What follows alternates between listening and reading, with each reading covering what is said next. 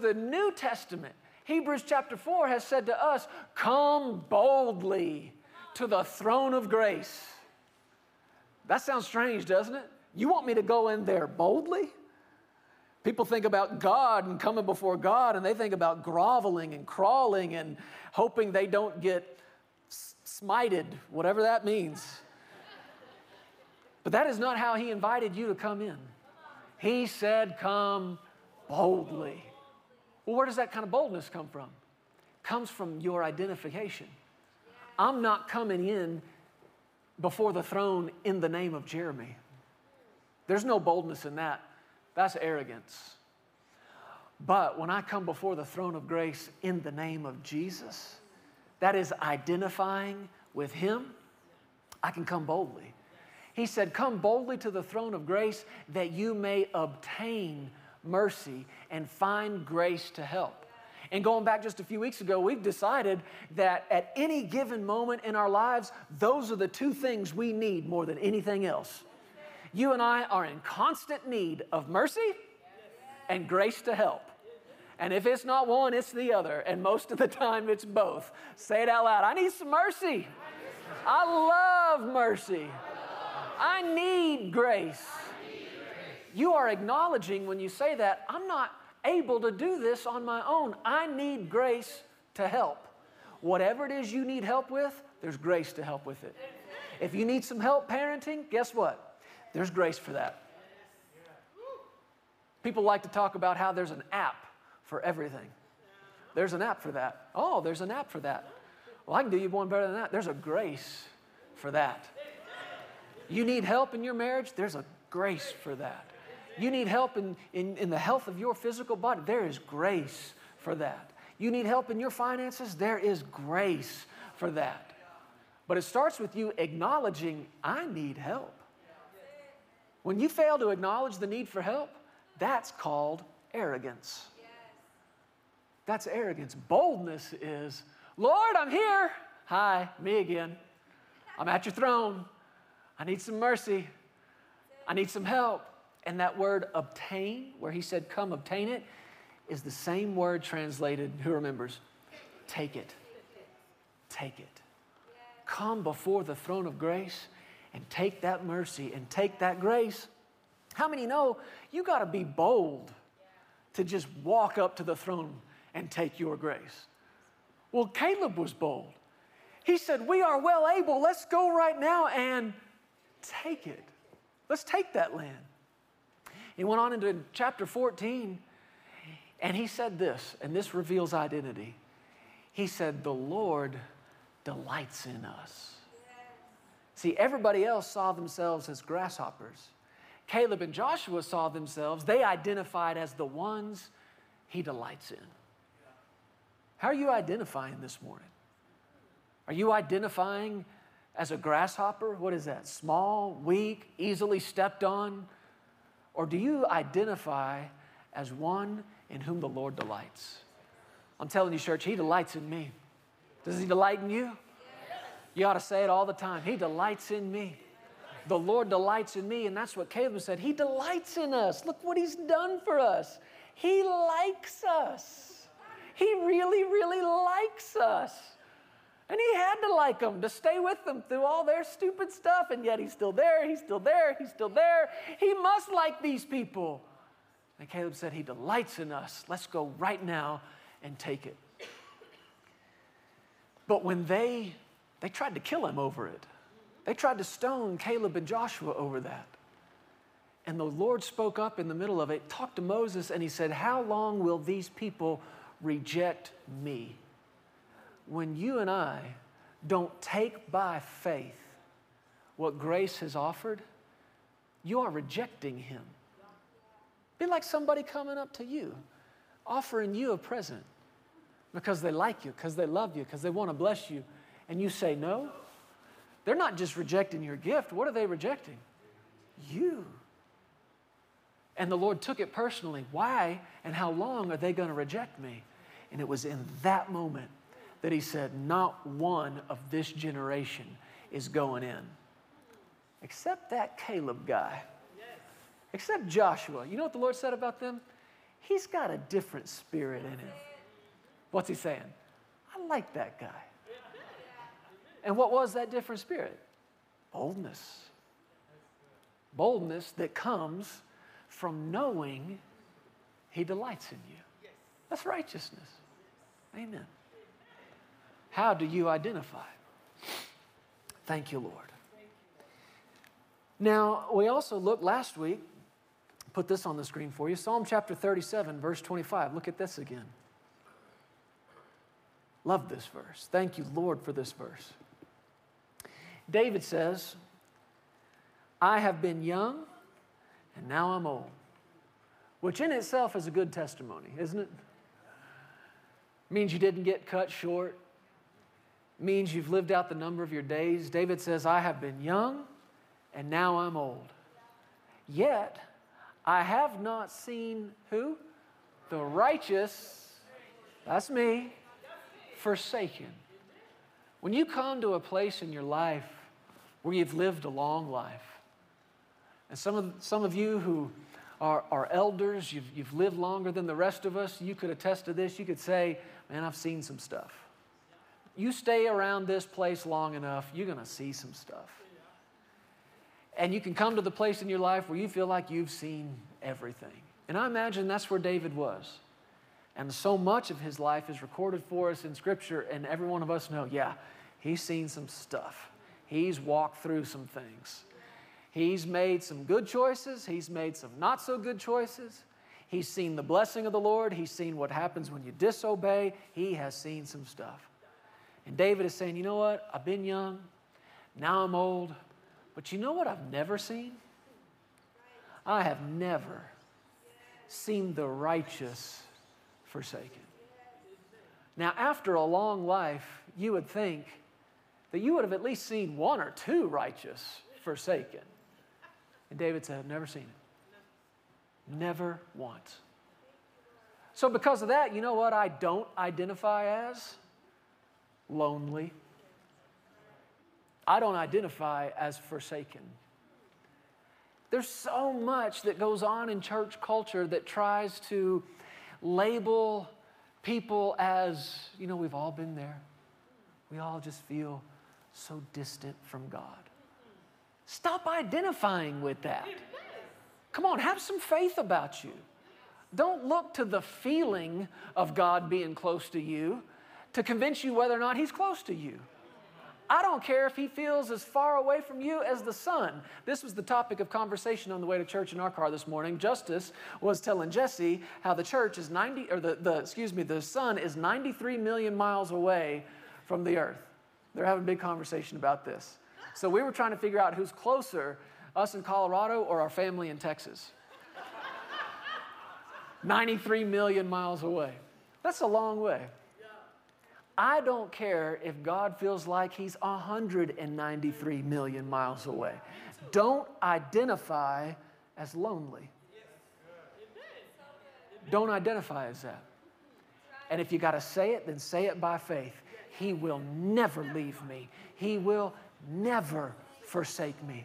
He's as near to me as my next breath. I can talk to Him right here and now as though He was here right here and now, because He is. And even better than being right next to me, He's in me. Who cares what the feelings tell you? You tell them. I'm not forsaken. I'm not alone. He has never forsaken the righteous. And He's not starting with you. He's not starting with me. I'm not forsaken. So I don't identify as forsaken. Now this verse goes on. He said, I've never seen the righteous forsaken, nor have I seen this, his descendants. Whose descendants? The righteous. Now this is where it gets really cool. And this is what I want to spend the few minutes that we have left talking about. This verse, in it we discover not only a promise to the man or woman who is the righteousness of God, but something else concerning their descendants, their sons, their daughters. David said, I've never seen the righteous forsaken, nor have I ever seen the righteous person's descendants begging bread. It goes on to say, he, this righteous person, is ever merciful. He lends, and this righteous person's descendants are blessed. So who is the righteous? That's me. Now guess what? Your descendants, come on, your sons, your daughters, your grandchildren, your great-grandchildren, your great-great-grandchildren, your great-great-great-great-great-great-grandchildren have the blessing of the Lord because you identify as the righteousness of God. Which is why it is so critically important that we find out what it means to raise our families in a house of faith. We must raise our children to know and to believe they are the righteousness of God in Christ. We talked a moment ago about an identity crisis. There is a massive identity crisis happening in this world, and you and I both know it's being pushed actively every day, forcefully on our children. But you want to eliminate all the confusion about who and what they are? I don't know what I am. I was born this, maybe I'm that. Maybe I'm neither. Maybe I'm a dog, maybe I'm a cat, maybe I'm a grasshopper. You want to eliminate all that? Tell them who they are in Jesus. Tell them who they are in Him. Raise them in a household where they are trained to believe the Word of God.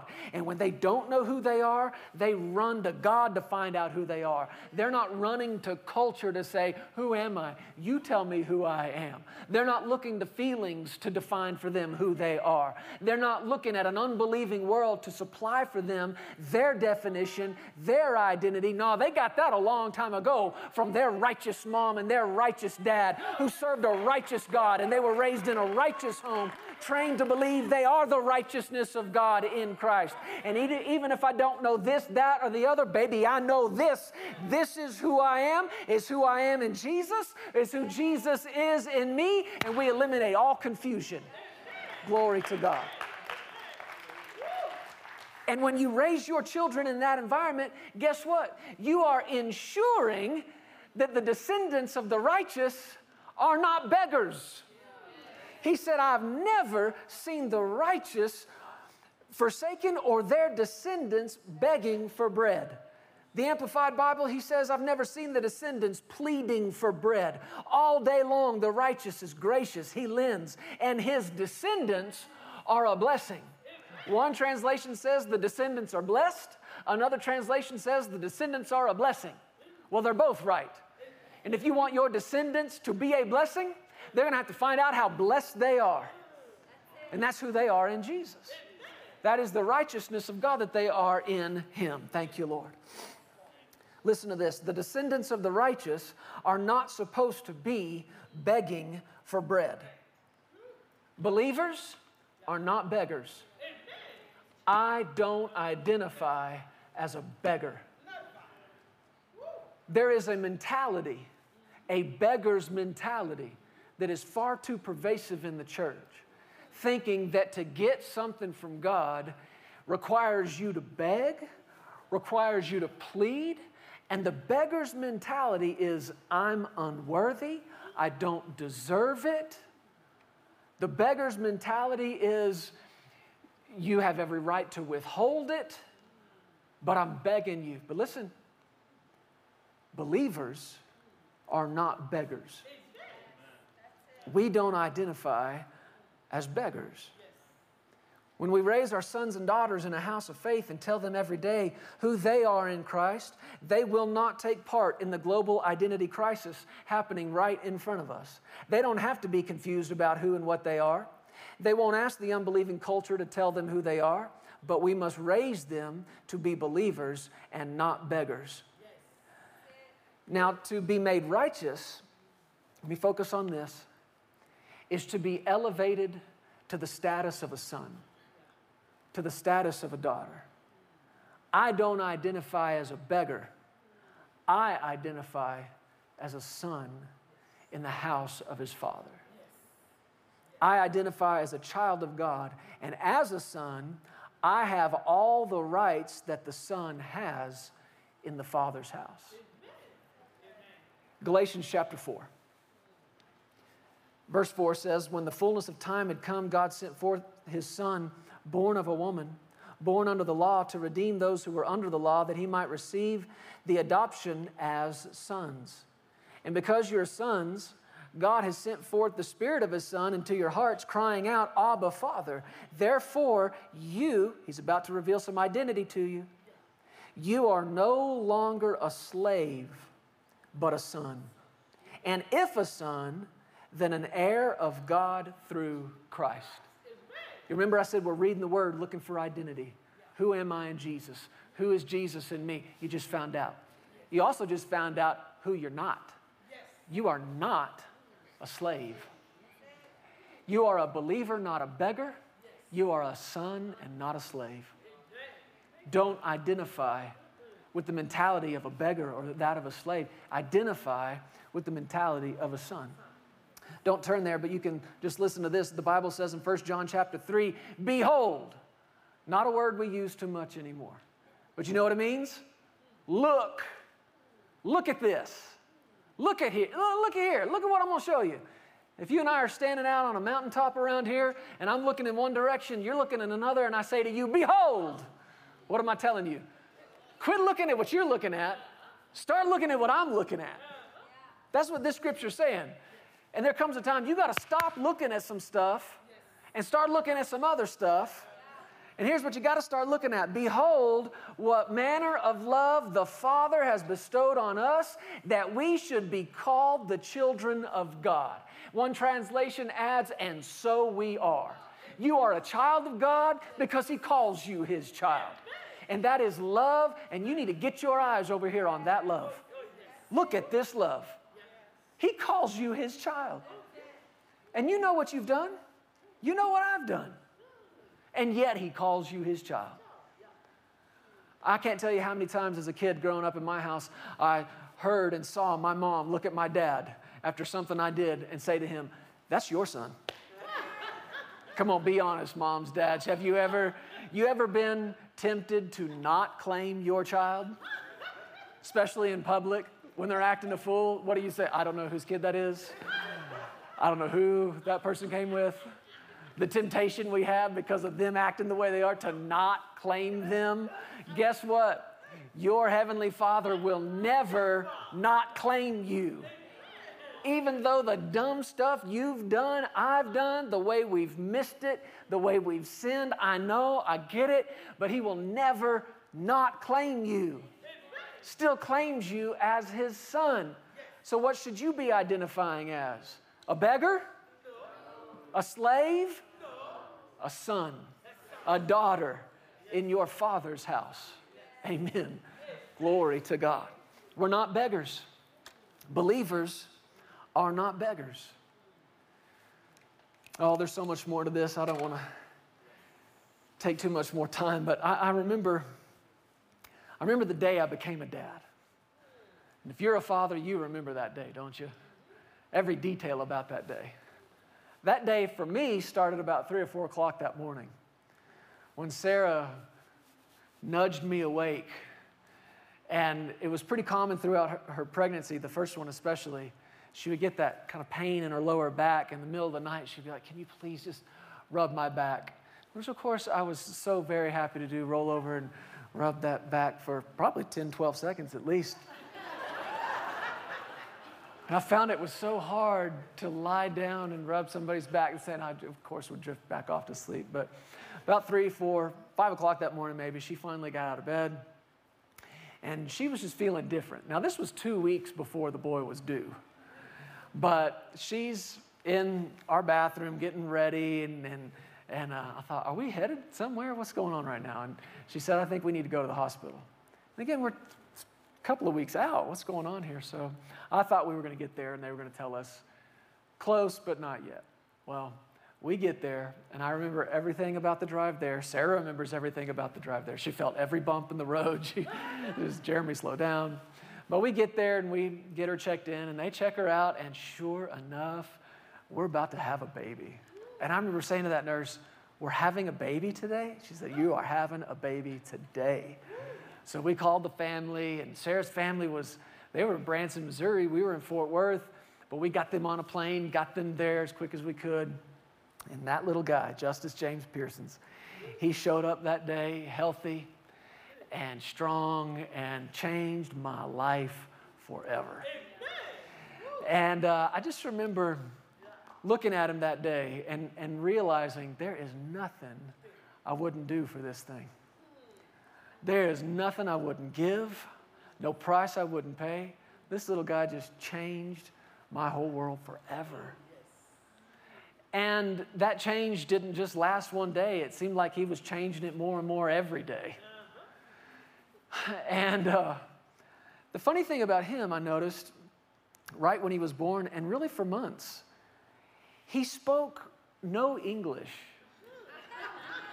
which I thought was interesting. No English whatsoever. And I mean for months. For months, it was nothing but grunts and giggles and squeaks and cries.